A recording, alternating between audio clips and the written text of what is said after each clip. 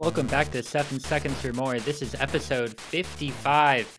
I am your host, as always, Peter Howarth, joined as usual by Duncan Adele. Duncan, how's it going? It's been like a month. Yeah, wow. Already a month. It just feels like yesterday we were covering the preseason. Now we're, what, 9 days into the regular season? 9 days, yeah, you're on the money there. It's been a longer delay than we would like. I'd like to apologize to all the fans out there. Shout out to you. Um, yeah, we're still trying to figure out the best way to record, best schedule for everyone. Dan is sick, so he can't be on today's show. All the Dan fans out there, I apologize. Um, but we're excited to be here nonetheless. We have a lot of things to talk about. It's been a busy 9 days in the season. So let's stop beating around the bush and we'll get to everyone's favorite Charlotte Hornets segment, Buzz City Banter. I want to preface the segment by playing a clip from inside the NBA. It was on Halloween night. So just before you answer a couple questions I have for you, Duncan, here's the clip. Why is the Charlotte Hornets on a grave type? There's no other team in NBA. Tombstone over there. I have no idea. It's the only team NBA But team. why would you bring it up? Because it's He just come on, because Pay attention. It says Charlotte Hornets on the We know grave you type. got ADD, but pay attention. I'm watching the guy with the cameraman go by, and I see it says Charlotte Hornets, and I'm like, they're not dead. Why are they dead? Who hates the Hornets in here? Man, LaMelo and the rest of those guys, they're good players, man. That's not right.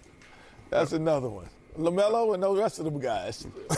Miles Bridges used to be there. PJ Washington. There PJ you Washington, yeah, that's it. Okay, so coming off that, I have two questions for you, Duncan. So one, like Kenny asked, are the Hornets dead? You know, they're looking dead. They put on the zombie makeup for Halloween. They look dead, but I do not think they're quite dead yet. Got to give it another 20 games. For better or for worse, Miles Bridges is coming back. Don't know how I feel about that. Bad human, but good at basketball. So there's that. But they're starting to mesh a little better, and Brandon Miller is that guy. Kenny's asking for. I'm going into your second question. Kenny's asking for the guys that are right behind LaMelo. Brandon Miller off the bench, averaging dang near 16-6 with only 1.3 turnovers, which I think is a huge thing to highlight as a rookie on a team that's just turning over the ball on 47%, 42% from three, 83% from the line, almost a 50, 40, 90, I guess a couple percentages off. But, for a rookie, it is not bad. And with LaMelo kind of looking like not complete booty, but, he's had better stretches in his career, and he's being super inefficient, kind of just taking wreck ball threes whenever things aren't going his way and he gets frustrated. He just gets to 3 feet behind the 3-point line and just chucks one up. And sometimes when he's in rhythm, they go down, but that's not how to get out of a slump. So the Hornets are not dead yet, but give it a couple more games. If they're 5-20, I'm ready to raise the white flag. 5-20. That would be dire straits. Even 5-10, they're not dead. 5-15, I'm out. That's a little closer, I guess, to what it could be. Well, 5-15 would be on pace, right? Because you're 1-3. That's the 250 winning percentage. A lot to unpack though with what you said. First, is Miles Bridges confirmed coming back after the 10 games? Because I know he was re-arrested or he was back in court, and I there's been so much going on with him. I don't know the latest, to be honest with you. Yeah, so unfortunately, I do know the latest as a Charlotte Hornets fan, and there has been no news after that recent thing. As of right now, he's coming back after the 10-game suspension. Whether when we get closer to that 10 games, I would not be surprised if they wind up extending that suspension or waiting to see what happens with all of those proceedings, because all that criminal trial stuff, as we saw with other players like Deshaun Watson, is super slow. So whether in the NBA kind of has a track record of when they're not sure, just don't let the player play. And especially with the Charlotte Hornets' new management, I'm sure they want to stop having that reputation of being, a bunch of lowlifes on the team. So I would not be surprised if he's not playing. But as of right now, there's been no definitive news saying that. Wow. Yeah, I didn't know that. That's I do think it is good that the NBA sort of has, I mean, I don't know if it's like a strict policy, but that they lean towards that direction because, like in the NFL, Alvin Kamara, he was suspended the first 6 games of this season, was it? 4? 3? 4, I think. Yeah, 3 Yeah, or 4. something like that. And the case that he was suspended off of was from like 2021 or 29. It was like multiple years, but the court proceedings took so long that they just kept delaying and kept pushing, any sort of suspension back. And I don't know, it just has a real weird feeling to it. But before I forget, yeah, Brandon Miller. I didn't say it on this show because we haven't had the show in a while, but he was like a dark horse rookie of the year guy for me because he's been putting the ball in the basket a lot, which just like pure volume is super important for rookies. Yeah, and the efficiency, like you said, is insane. To even sniff 50, 40, 90 at that 15 and a half points a game as a rookie is really crazy. And hopefully that this isn't like a little rookie honeymoon moment where in a couple of weeks the tape will be out and everyone will start to adjust against his tendencies and he'll sort of have a downslope. But for now, it is. I think they have to feel happy, Hornets fans like yourself, that you went him over Scoot. Yeah, I mean, and Scoot has had as many as many turnovers as points or something like that. I saw a graphic. He has not been doing particularly well. And the other thing with B-Mill is he's not his game is not one dimensional. That's the thing. I think teams are going to take a little bit of trouble adjusting to him. They'll probably find something. He's a rookie, but it's not like, oh, force him left. No, it's he goes left, he goes right, he's cutting to the rim, he's shooting from 3, he's creative with his shot making and all of that. So I think he has a good chance to secure a spot in the league for many years. And we were talking before the show about how he kind of reminds us of his favorite player, PG. Not saying he's Paul George yet. That's a huge leap, but he said Paul George was his GOAT. Which sure, why not, I guess. But we get kind of some of that. He's averaging maybe like half a steal and half a block, which isn't huge, but on his about high 20 minutes per game, I think he could maybe that's his ceiling as a PG, and which would be pretty great, perennial all-star. Yeah, I don't think you'd be upset with a Paul George ceiling. Yeah, I mean, it's clowned at the time, and I totally agree with everyone that was clowning him for saying PG was his GOAT, but maybe GOAT's a loose term. Maybe we're doing it too strict. If it's his favorite player and he wants to play like him, and again, I thought of that and I had completely forgot about his actual comments. Like the Paul George thing, just his patience, his length, as a scoring wing kind of reminded me of him. Yeah, but as for the Hornets, the other guys behind LaMelo, they've got some room to grow. Mark Williams has had really great moments, some great dunks, always found like underneath the rim, but he just hasn't been super duper healthy. Him and LaMelo got cleared at the same time around 5 weeks ago. And I think just getting more and more minutes of the two of them together in that pick and roll action will just start to look better. Theo Maledon, I like that they have him and Frank Ntilikina, the French connections, but they've just not been good. And for whatever reason, Steve Clifford thinks that these kind of like gritty two-way people that they find like in the dumpster of the NBA are going to be their defensive prowesses. And he said like Frank Ntilikina, who's been on with the team for like 3 weeks, is the best on-ball defender on the team. No, Brandon Miller is your best on-ball defender. Cody Martin, when he comes back, is your best on-ball defender. Don't say this random guy you found is your best on-ball defender. Like what? And he takes horrible shot selection. I don't know. I'm a little questioning on like why you're investing minutes in people who are not the future of the franchise when like you just want your young guys to show up. Well, maybe we should be questioning why the Hornets are investing as Steve Clifford. In Clifford as the coach. I mean, he doesn't have the best track record. I think he has a limited ceiling, and he maybe he's a good developmental coach. I don't really know, but if he is skewing towards these like vets, then I think it's probably suggesting the contrary. Yeah, agreed. Take a flyer on a guy. Yeah, well, Michael Jordan was the one who brought Steve Clifford back, and Jordan is no longer the owner, so. he might not be attached to him. So the Steve Clifford era may be the second era, may be over. Depending on how the season goes. So we're going to move on to our main segment of the day. After further review is what we're going to call it, because I think it's a great time to take stock of what teams have caught up on us by surprise, who's been an early disappointment. I wanted to do like a shoots and ladders punt. I couldn't think of one.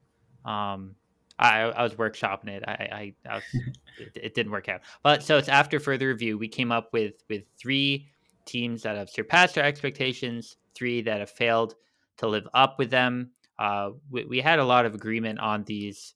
So is there a overachiever you'd like to start with, Duncan? Yeah, I'm going to start with maybe my favorite team in the West, the New Orleans Pelicans. Let's start there. Favorite team? Oh my God. Yeah, Go ahead. When I was starting to watch the NBA, I almost chose them because they had Zion. Like I've been new to like actually following. You did the NBA. choose them. Don't pull the plug now. You did, and then you changed course. I changed course because I think they were too bandwagony. It was Zion and Lonzo, and I think you were probably like, no, you can't choose them. That's bandwagon. I was like, oh, fine, whatever. But I think I'd be much happier if I did. But they're looking pretty good. Jordan Hawkins is kind of not shooting super well. UConn guy Jordan Hawkins. But he's starting, which is cool. When's the last time a UConn player has started a game? The first of Dan Hurley's recruits to start a game, which is kind of sick. So looking forward to him. Like we can see that even though he's had a shooting slump, like the organization is committed to him. They have other guys that they could be starting. But yeah, they're fun to watch. They got Zion. Zion's playing well when he's playing, and Ingram as well when he's playing. They're 3-1 with wins against Memphis, New York, and OKC. They lost versus Golden State, which was a close game, but it was without Brandon Ingram, so they kind of got away from them at the end. Yeah, I don't know. What are your takeaways from this team, Peter? Yeah, for me, there's a weird like depth part. Now, what they've been able to put on the court right now isn't like their final version, right? Jose Alvarado has been hurt. Trey Murphy, who everyone around the league loves. No one can stop professing their love for what Trey Murphy is, what he could be, how hard of a worker he is, how good of a guy he is. But they're waiting on them, and in the meantime, that's led to Matt Ryan playing nearly 22 minutes a game. Larry Nance Jr. He does what he does, but Hawkins, for better or worse, has been playing a lot. Herb Jones, Dyson Daniels, all 3 of them, their efficiencies, have been really bad. And at a certain point, I think Zion Williamson needs to be able to shoot a 3. He's averaging 0.3 attempts per game, and I think he's shooting 0%. I don't think he's made a single 3-pointer this season. And I don't know. I think it's gonna come back to bite them at some point. He is like a 60% for his career around finisher in terms of field goal percentage because he's so dominant at finishing at the rim. But for him to have some consistency and to be an all around like first team All NBA guy, which we thought he could be, he needs to shoot the 3 ball. And I just hope it's not because he has the yips and he's scared. I personally can't really get a read on Zion Williamson at all. No one can. That's why he is what he is. But kind of weird that he's not even shooting it at all. Maybe it's a scheme thing. I don't know. Yeah, I mean, Jonas Valanciunas has been shooting 36% to start the season in these 4 games, which isn't bad on. All right, this isn't telling me how many attempts or on 3 attempts per game. So he's averaging a 3 made per game. There you go. So do you think that's enough for them to stretch the floor? Maybe they've been like, well, we'll take like Jonas, we'll have him on the outside, like in the corner, clear up the paint a bit for Zion to do his stuff. And then on the other side, have him as that rim protector anchor, like in the paint again. Do you think with that kind of scheme going, would that be enough? Or do you still want Zion taking those 3s? I think that's a fair point, actually, because you want Zion to be mucking it up on the inside and having the crazy putbacks because he's that ridiculous fast twitch, being able to, get the quickest second jump in the league and get the ball right back up. But like I know the stats are promising with Valanciunas, but he's not a natural shooter. If you watch the guy shoot, it's not like a natural shot, and I just wouldn't have a lot of confidence in it. He's a little bit. I think Valanciunas is a better shooter, but Yusuf Nurkic has started to shoot a lot more threes, especially now that he's been in Phoenix. And he chucked one up in the last couple of minutes the other night against the Spurs, and uh, Kevin Durant just looked at him and was like, "Bro, calm down. Like, why are you shooting with 19 seconds left on the shot clock?" Um, and I think it's like a feel a shooter thing. I don't know. I think having one of the two big men between Zion and Valanciunas or whoever it is, one of them needs to space the floor. But Valanciunas, I don't know, he's not a guy I trust in that capacity. I have his stats up right now, and it's actually like surprising bit. He's done a bit of the Brook Lopez. It looks like he didn't take a single three his first 1, 2, 3, 4, 5 years in the league, and then he took maybe even 6 years in the league.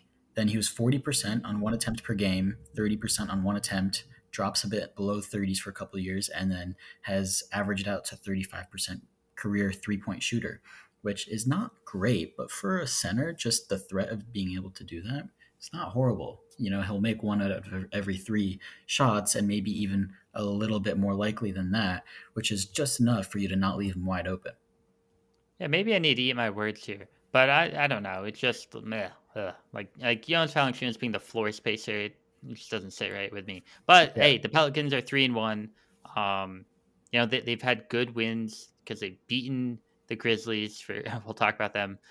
They've beaten the Knicks, who have been pretty much the same Knicks team. They've been competitive. They beat the Thunder, everyone's favorite team, and they lost to the Warriors, who look I think better than they were last year. So yeah, and we cannot forget that Trey Murphy had the best Halloween costume with the "You ladies all right" meme. He was dressed as the ref. That was him. Yeah. So even on the bench, he's killing it with that. Oh my god, no, that was fantastic. I thought it was a dead meme, but then Trey Murphy kind of revitalized it. It's funny because he looked like the guy a little bit. Like he nailed it, that shot they got. Yeah. Let's stop beating around the bush. Let's go to the underachiever. We just mentioned their name, the Memphis Grizzlies. They're 0-5. Okay, they've been the worst team in the league. They, like I said, they lost against the Pelicans. They lost against the Nuggets. That's fine, but they lost against the Washington Wizards. Okay, like this is weird. What is going on? 3 of their 5 losses are by 7 points or less. So maybe they just can't close out games. Maybe they're getting a little unlucky. But like at a certain point, maybe you're just like not as good as you thought, as we thought, as everyone thought. If you look at some of the guys, I think Desmond Bane, he's been really good. He's been a big bucket getter. He's at around like 24 a game. Everyone anticipated him to step up with Ja's suspension, and he has been that. But Jaren Jackson Jr., he's still a limited player. I mean, I know he won Defensive Player of the Year, and he's blocking 2.5 shots a game, but he's still he's a foul merchant, right? 4 fouls a game. He was a huge problem in the FIBA World Cup too. That's part of the issue that USA has always had with the big men. That's why it's Bam Adebayo or bust, and that's why Team USA getting Joel Embiid is gigantic. It means less Jaren Jackson. And then honestly, Marcus Smart's been good. I have to mention our Lord and Savior. He's been just like a higher usage amount of Marcus Smart. But no one has stepped up outside. I know we talked last year about the Grizzlies and how they have like a Miami Heat level of culture in which they just draft and develop these guys. But one of them needs to actually break out, right? There's Zaire Williams and David Roddy, John Conchar, Luke Kennard they traded for, Jake LaRavia, like Xavier Tillman. Just none of them have really busted out, and there's been the ample opportunity. I mean, like Derrick Rose is getting a lot of minutes. That shows you the opportunities there. But like one of these guys has to break out at a certain point and kind of get them out of the mud. Yeah. I mean, this team, they need a table setter. Like that's kind of the vibe. And last year they had John Morant and Tyus Jones. And John Morant, maybe not necessarily the most typical table setter, but he has some gravity with like just having to block him up and cut his drives off to the basket. And then Tyus Jones, one of the highest in assists to turnover ratios for the past like 5 years. And now they went from that to Marcus Smart and Derrick Rose. I think that's the biggest difference in this team because the other guys they're still balling. They need the table setter or another boost, another gravity guy, someone to create for themselves and or create for other people. And Desmond Bain and Jaren Jackson haven't. They've been good, but 0-5. I don't know if that's something that you can recover from, especially when you're waiting 20 games for your best player to come back. Yeah, I mean, you're totally right. At a certain point, like in the Western Conference, you're going to need to get wins. And certainly playing at Washington, you think that's going to be a win. Playing versus New Orleans, you would think that would be a win because you're at home. At Utah, you hope to see if you can win that game. But just to your point about the assist turnover stuff, Tyus Jones was around like a 5 or 6 assist to turnover guy at his peak, I believe. And right now, Marcus Smart's at 1.5 assists to turnover. Derrick Rose at 1.8. The highest on their team is John Kongshar at 6. But that's because he's just not turning the ball over. It's not because he's being a great assist guy. He's averaging 1.5 assists. He just isn't turning the ball over. So yeah, maybe they went too all in on Marcus Smart. We're 5 games in here, and Ja isn't back. The final form is Ja. I don't think you do that big of a trade for Marcus Smart, in which they traded 2 first-round picks just to be a 25-game stopgap. Clearly, they think he's going to be part of the championship potential, down the line here. But they just don't have the juice right now. It's weird. Yeah, and even Ja, he had about a 2.5 assist to turnover ratio. So that's better than them. I think it's just a lot fewer possessions than they're used to playing with because there's a lot more turnovers. And I don't know. I want to pull up their schedule because how many games can they be winning in the next 15 games? They play the Trailblazers twice in a row. Maybe they could win both those games. Yeah, they play the Trailblazers tomorrow and on the 5th. The Heat, the Jazz again, the Clippers, the Lakers. I don't know. It's not there's no easy teams in the West to just steal a win against. No, I mean, they're the 9th worst team in terms of defensive rating in the league, and they have the league's worst offense in terms of offensive rating. By the way, 2nd worst offensive rating in the league is the New Orleans Pelicans. They just happen to have the defensive juice. It's the offense. It's sort of like Ja or bust. And I know Bain's been pouring the ball into the bucket, but it hasn't led to wins, clearly. Yeah. But maybe it's like that Minnesota Vikings thing, losing or winning all the single possession games last year and then losing them all this year. They'll lose 5 in a row, win 5 in a row, and be at 500. Could happen. Could very well happen. They haven't been getting too blown out, so it's just a little bit of bad luck. Yeah. It's a streaky league, and they've been on the wrong side of it. No matter what you think about them long term, this year, next couple of years, they've been underachievers so far. No doubt about it. Do you want to try to brighten the mood again? Go back to the overachievers? Actually, no. I want to go to another underachiever in the Houston Rockets because make me feel better that the Hornets lost to them and they're still an underachievers. But yeah, they're 1-3 with their only win being against the Charlotte Hornets, who maybe we should have put in here, but we talked about them enough. With losses against Orlando, San Antonio, and Golden State. That being said, 3 teams I would expect to beat the Houston Rockets, so maybe not that bad. What do you think about the first 4 games of the Ime Udoka-led Rockets? Yeah, I appreciate you leading with Ime Udoka-led because, hey, maybe this is just how he works. When he was with the Celtics, they started off slow, and everyone was wondering, the Tatum Brown stuff. That's when that almost came to a head because they were not playing well. That's when they were sub 500 out of the playoff picture. And then they went on that insane run when the calendar flipped from 2021 to 2022. Made Game 6 in the NBA Finals. They haven't really looked back. So maybe he just needs some time. Everyone thinks he's a good coach, and he probably is. But he's entering a new organization, still a very young team. And while they did bring in veterans around Jeff Green, Fred VanVleet, They also brought in Dylan Brooks. I mean, not always the easiest fit. Steph Curry was putting him on skates. I'm sure everyone saw on Twitter. So the Udoka thing stands out, and then it's the young guys, right? Sengun's their leading scorer, and he's a good player, but I think that's more of an indictment on what Jalen Green has been. He's around 90% from the line, 89%, I think. So he can shoot, but once again, he's an all-time shock chucker, shooting under 40% from the field. He's I think at 19 points per game, so he's just hasn't gotten to that 23, 24. Jabari Smith Jr. He hasn't really lived up to the hype when everyone saw that he bulked a little bit. So I think we just have to wait, but I think to a degree they've underwhelmed, at least in my opinion, because I was kind of bullish on them. Yeah.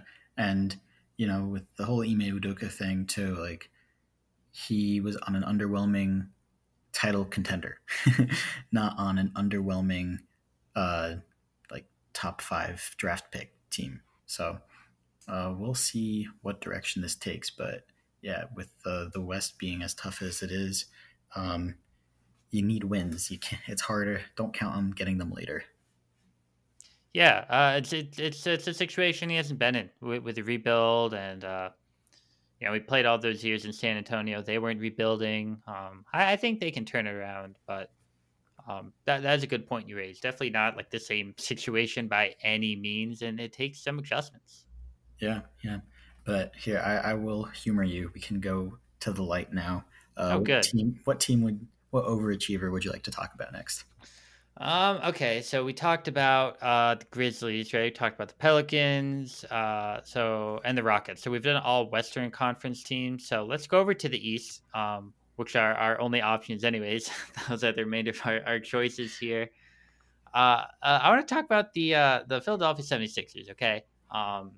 Which, I mean, they're 2-1, so I think overachiever might be like a loose term, but I just thought they'd be kind of dog water to a degree, because I thought Embiid maybe has a little bit of a hangover from the MVP, the whole Harden thing hanging over their head. But even because they haven't gotten the guys from the Harden trade, they haven't played yet, Covington, Morris, Batum, it doesn't matter. Their only loss was opening night in Milwaukee. They lost by 1, and that was when Damian Lillard actually played well. More on them in a minute. But Tyrese Maxey, he's got the juice. 36-6 through 3 games. I think he can make the All-Star game. Tobias, they were pretty vocal about trying to get him more involved. He has been. He's been good. Kelly Oubre, I think he's the best bench player they've had in the Joel Embiid era. He's averaging 19 a game. And I think no matter what they go, if they decide to keep these wings they got, if they decide to flip them, I think they can keep on playing in this new style. I think Nick Nurse has been good for them, and I think depending on how you view Milwaukee at this point, again we'll talk about them. Maybe they're on that plane until Milwaukee starts to figure it out. Yeah. Hey, Kelly Oubre, he's the 7th and 6th man of the year right now. Oh, who's the top 6? Humor me. So we got, going up from Kelly Oubre, we got Jordan Clarkson, Malik Monk, Chris Paul, Emmanuel Quickley, Cam Thomas, and then the favorite to win is Tim Hardaway Jr. Oh, that's Cam Thomas makes sense. He's averaging like 33 a game off the bench. Yeah. This is I believe, an average of sports books. Or is this FanDuel? Yeah, no, this is FanDuel. Never mind. Yeah, we're not sponsored, but if you'd like to FanDuel, shout out to you. We'll take it. But yeah, no, I mean, I agree. The Sixers have been fun to watch. I feel like that hasn't always been the case. No, yeah. And it's just a weird thing because they're always a team that had good players, but unless you're a Philly fan, it's just kind of like, oh, the Sixers are playing tonight. Like, screw that. No, they've been good. Tyrese Maxey is really fun to see. He's who James Harden thinks he is. Maybe that's a little strong, but he's like not as talented as James Harden. But when you put the team ahead of yourself, kind of, it makes a difference. And just Tyrese, he's so fast. Like, that's what Zach Lowe was talking about. But I think it was him. Just like he will grab that rebound and sprint up the court super quickly, and then in 2-3 dribbles, he's on the other side and he's really pushing that defense. So whether you get like an assist out of that, or a dunk, or a quick transition, or just the other team gets back and now there's mismatches because they're just guarding whoever is open. It's a really fun and exciting way to play basketball. Yeah, I don't think he's as fast as De'Aaron Fox. Because I think Fox is a little like slippier. He's a little longer, a little just the limbs are stretchier. But Maxi, that's a good point. The fast break stuff. If you don't have to have the ball in James Harden's hands, plotting it down, or definitely Embiid in the half court. I think it's unlocking some different stuff that Sixers fans haven't really seen in a while. Yeah, yeah, and especially like I feel like when you're doing that, you're often getting the other team, like the first guy to not go for the rebound. Whether it's I don't know, like the big man who's trying not to run up and down the court or something like that. Like you can get a favorable matchup quite often with that. But no, I agree. The Sixers are definitely overachieving, especially since they've been able to do it without Harden. I think even if they beat Milwaukee, they'd be feeling much, much better about themselves. Beating then favorites, or second favorites in the East without James Harden is like, yeah, we can trade James Harden. We don't need this guy.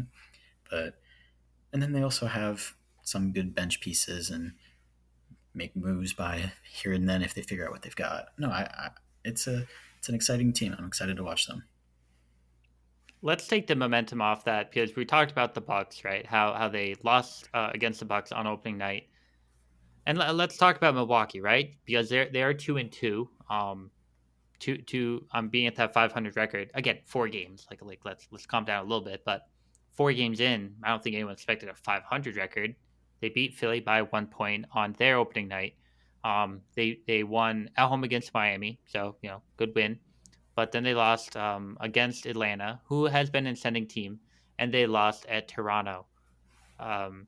So the Golden Boy, right, Damian Lillard, he's shooting 29% from 3. That's pretty bad. And the worst part, what's been really weird about the Bucks is that they've been like a defensive nightmare. They're like fully transitioned away from being that defensive team to now being, I guess, an offensive team, right? If you look at offensive rating, they are the 11th best team in the league in offensive rating. You'd prefer that to be top 10, definitely. But in terms of defensive rating, they're the second worst team in the league, 119 points per game. The only team that's worse than them is the Indiana Pacers, and that's because the Pacers gave up 155 points against the Boston Celtics last night. So, it's a little too early to claim, like I said, but, maybe we're a little too ambitious they were too ambitious about new coach, and then honestly a full 180 in scheme because of swapping out Drew for Dame.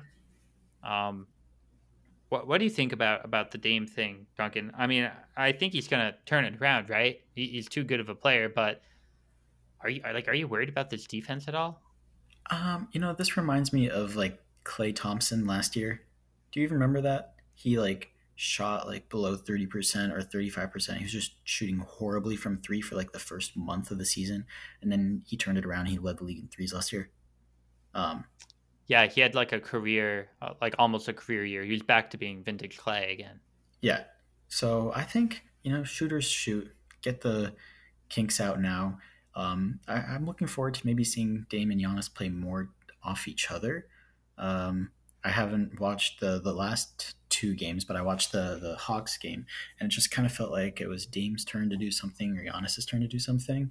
I think they should take advantage of the pick and roll, pick and pop, all of that. But I'm not sure. I think they're going to be fine.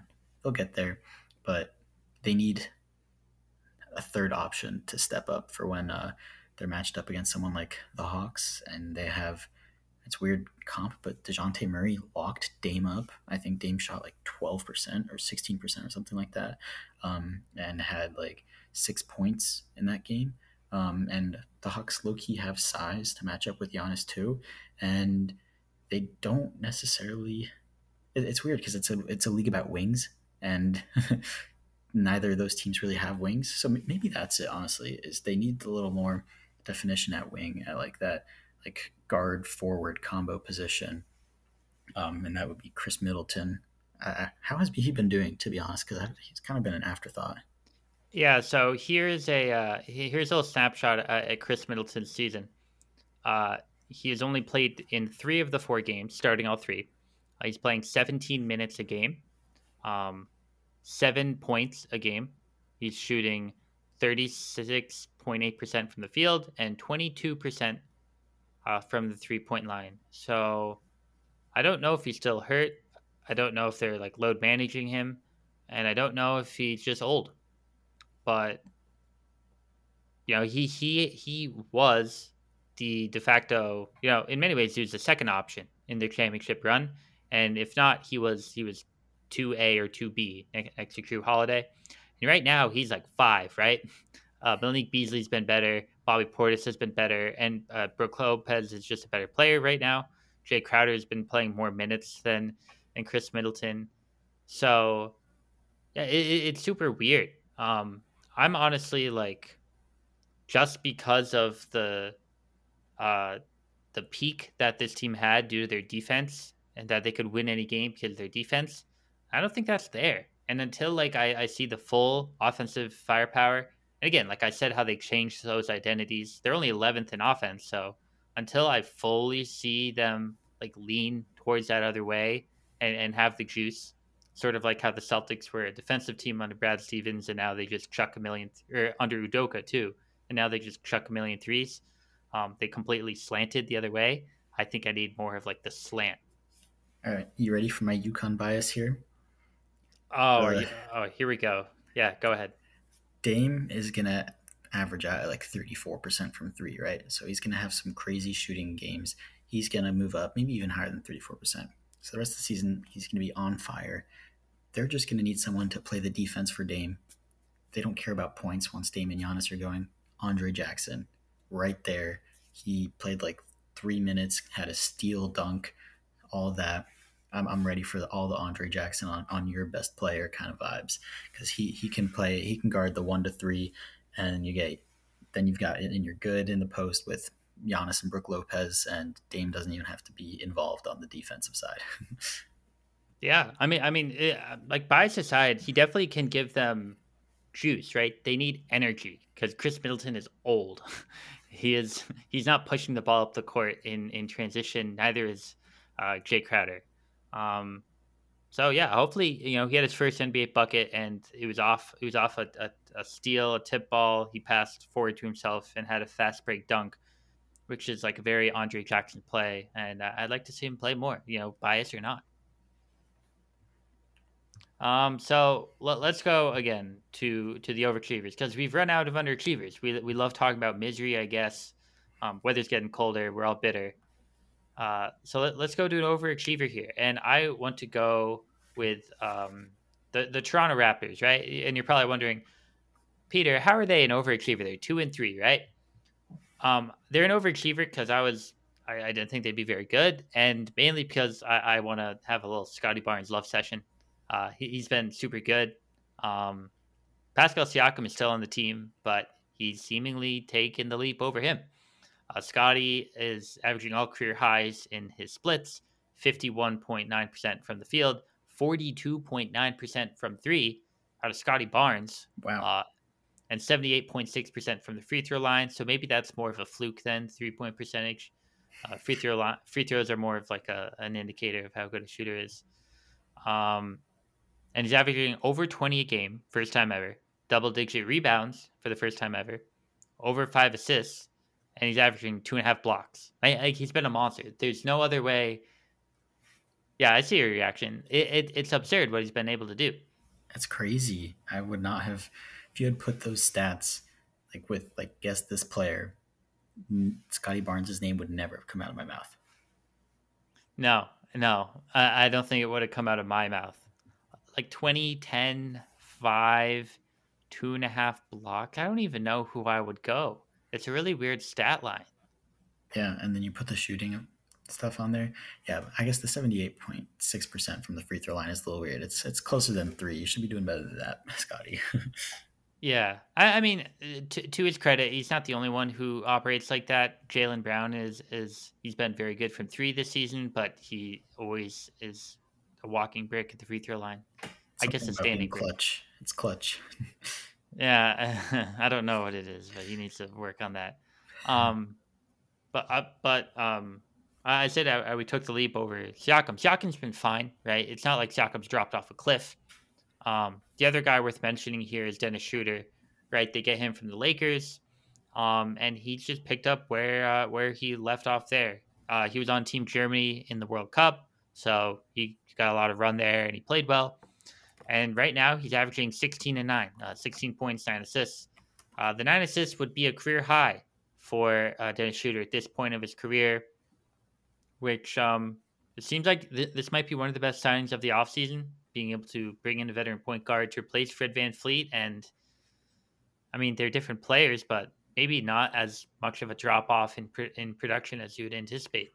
Yeah, I mean, I really like the Schroeder talking point, and I think he got his mojo back because not only did he play well, but Germany won the FIBA World Cup, and getting that win gives you some confidence. Going to a new scheme, new offense, and all of that. Like, it seems like he's picking up right where he left off. It's exciting. Yeah. And then the other guys for Toronto have been have just been like what they've been as expected. OG Anunoby's been fine. He's still in Toronto, for better or worse. Definitely, I don't know. Maybe they should have traded him. Maybe they shouldn't have. And actually, as we're speaking, Duncan, we have a final score in. The Toronto Raptors just lost to the Philadelphia 76ers by 15 points. Oof. So the Sixers definitely still on our overachievers. They're now 3-1. The Raptors are now 2-4. So I don't know. I want to talk about Scotty Barnes. That's all I really wanted to do. So luckily, Duncan, you have another overachiever for us to bring us home. An alternate overachiever that is currently down 20 points to the Pelicans. Oh God, the Detroit Pistons. They're 2-3, might become 2-4. But regardless if they beat the Pelicans or not tonight, I still think they're an overachiever because they had a top 5 pick last season. They were had the second or third worst record in the league. Their losses, they beat Chicago and Milwaukee. Wow. They lost to Portland, Miami, and OKC, and the record isn't super indicative, but they're young guys. It's coming together. There's promise, something they haven't had for a while. Jalen Duren is averaging 2 blocks per game. He posted a picture. I don't know if this was draft night or recently, but it came across my timeline recently. But he got drafted by the Hornets and traded on trade night, and he posted a side-by-side of Kobe wearing the Hornets hat because Kobe was also drafted by the Hornets and traded. So, oh my God, I like the confidence, and he's fun to watch. Maybe a little too much confidence, but I'm a Jalen Duren fan, so yeah. No, me too. 15 points, 13 rebounds as a second-year player on a roster that's littered with centers. That's probably got to be some good practice sessions. I don't know. Yeah, beats too. Oh yeah, and James Wiseman and leaving someone out too. Marvin Bagley. That's the last one. Yeah, Cade's got 23 points, 7 assists. They're top 10 in defensive rating, and the team as a whole is 40% from the 3-point line. So they're looking good. However, they're averaging 17.6 turnovers a game. I think that's that just young game kind of mentality and immaturity that's just going to get better over time. So, you kind of whittle down the turnovers a little bit and keep up those efficiencies, and they're going to be looking good because winning games with 17 turnovers it's impressive that they're even getting up there. And then the last guy I want to talk about is Asar Thompson, one of those twins, and his twin, Amen, has not been doing fantastic on the Rockets, but I think that's because Asar's just had a much better role defined for him. They kind of gave him the defensive assignment, said, hey, you're going to go up against the best or second best player on the other team and do what you can do. And he's been averaging 10 points and 10 rebounds. Well, 9.8 rebounds, but we'll give him the 10 rebounds, give him the double-double. 4 assists and 2 blocks per game as someone who's kind of playing the 2 for them. So Yeah, an exciting team to watch. Up and up. They've got all the pieces. The coaching, the scheme seems to be there. I really just think, you get a little fewer turnovers and a little more gameplay together as a unit, and they could sneak into the play-in or be kind of what happened to the Thunder like this year, where next year they're really set up for success. A point about Duren, I believe he was the youngest player in the league last year. So him doing this so quickly, I think, is really, really, really promising for Pistons fans, especially because they've been going through the carousel of centers. Is it Wiseman, Bagley? They trade for Bagley, and they give him a contract. They trade for Wiseman, give him a contract. They drafted Stewart, gave him a contract. Seems like Duren might be the one. Did they have Jeremy Grant for a while, right, too? Not maybe more of a 4, but still a lot of big men up there. Yeah, they were loaded in the front court. I mean, maybe not loaded in a good way, but they certainly had a lot of players on their roster who played those positions. A lot of traffic, let's say. But yeah, yes. I mean, Jalen Duren is only 19 years old. That is a weird thing to say out loud. He's actually only 19. Yeah, him and Jason Tatum, same age. Yes, But yeah, I mean, just 15 and 13 points and rebounds. Crazy. Aside from like the individual stuff, if you're wondering, are these numbers legit and everything in terms of net rating, right? So we're talking about the difference between offensive rating, defensive rating, aka the net of the ratings, hence net rating. Number one team in the league in net rating is the Celtics. Makes sense. They've been blowing people out and they're undefeated. The worst net rating in the league is the Memphis Grizzlies. Makes sense. They are winless, right? So the Detroit Pistons are 15th in the league in net rating.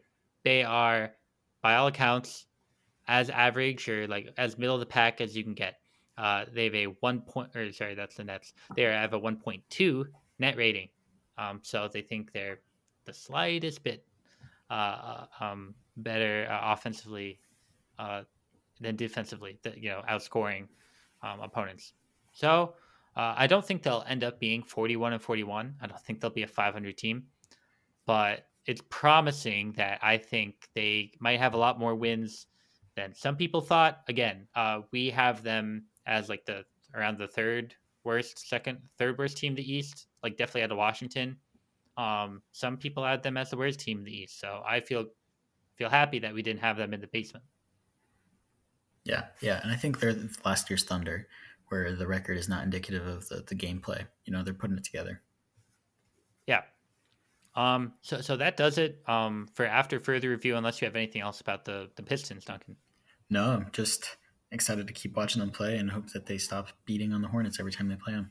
Mm-hmm. Hey, every team has their team that they don't want to run into. For the Celtics, it used to be the Indiana Pacers, but then they won by 55. So no Tyrese Halliburton, but maybe that's off their back.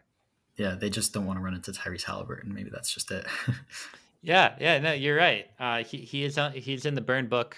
Chris Middleton is also in there though, so I don't know where that is anymore. Chris Michael Jordan Middleton when he's playing against the Celtics. Seriously, you don't need to remind me. But we are going to debut a brand new segment. It's called League Pass Game of the Weeks. So what we're going to do is for the next 7 days, we're going to tell you the best game for you to watch. And because it's the League Pass Game of the Weeks, none of these selections will be available on national TV. So if you have League Pass, shout out to you. You can watch this. If you don't have League Pass, maybe you can support your team in unconventional methods, right? You can find other ways to watch the games. Yeah, creative. Oh my gosh, I forget.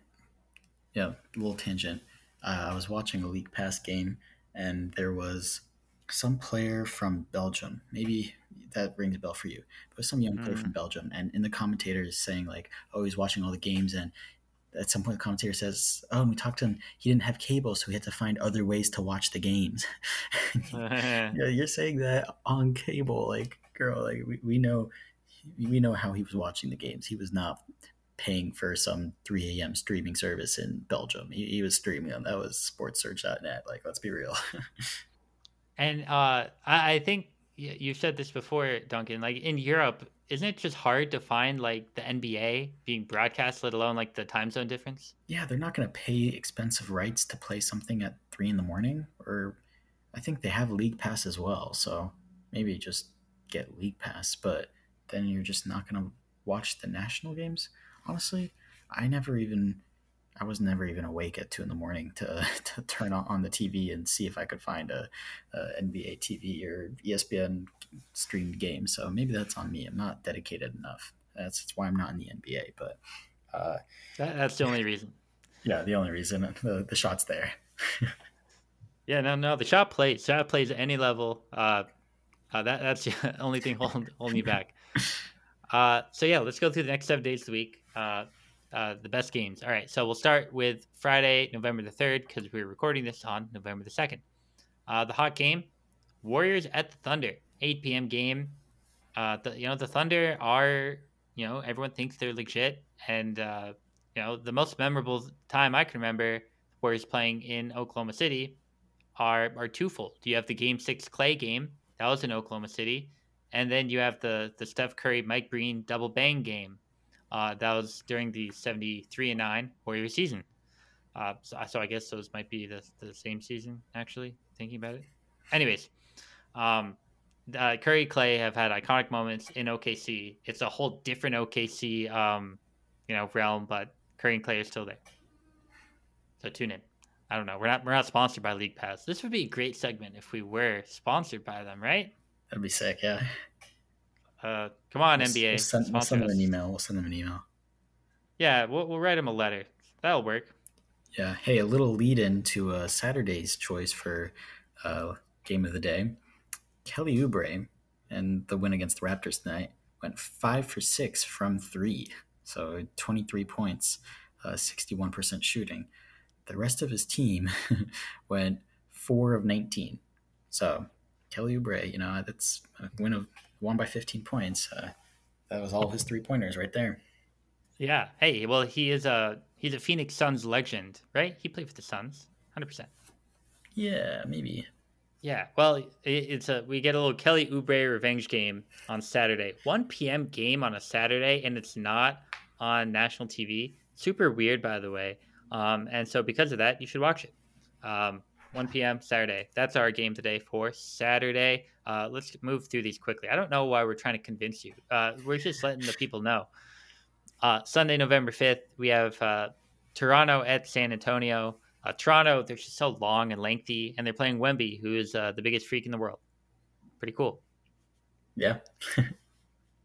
Monday, we got Pelicans at the Nuggets. We liked how much we said how much we liked the Pelicans, and then the Nuggets are the Nuggets. And so 9 p.m. game, not even too late, not a 10, not a 10:30 for West Coast.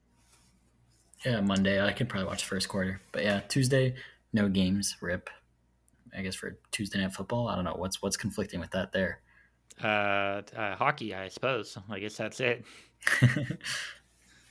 And then Wednesday, we got Celtics versus Phillies. That's going to be exciting. Not Phillies, Sixers. Put me on baseball brain for a second there. Close. Phillies are no longer in it, but hey, you were almost close. Almost, yeah, same city. Yeah, it's funny.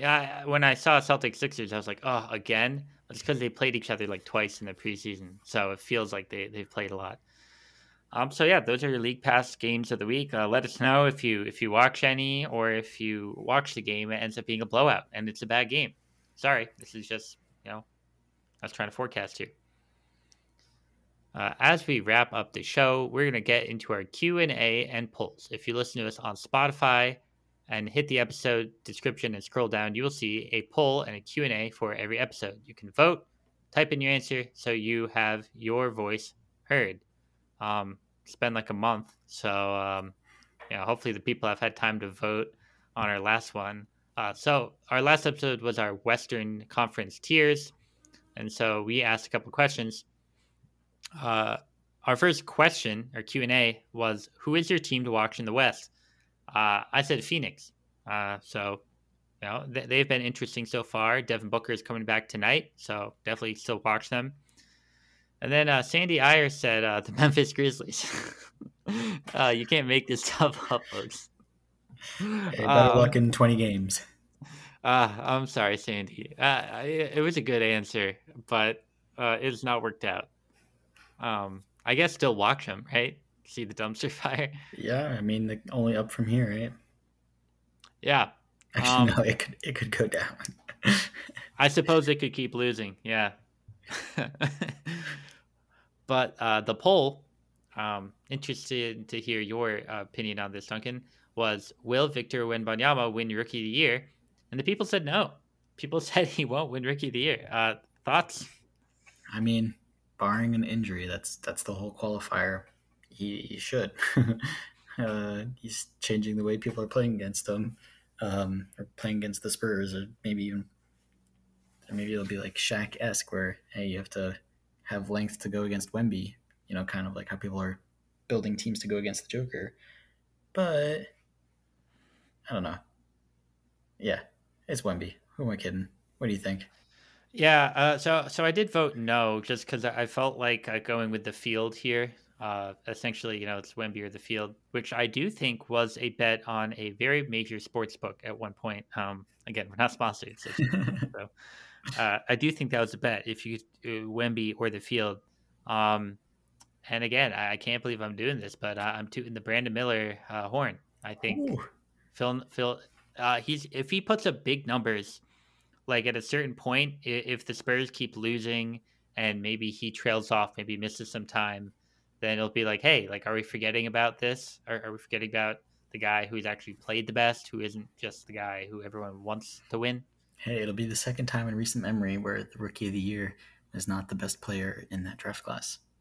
And it was on the Hornets with LaMelo Ball and Anthony Edwards. Although LaMelo had maybe a better rookie season, but it's Anthony Edwards and then Brandon Miller over Victor. Hey, I'm here for this. Who am I kidding? No, let's take Brandon Miller.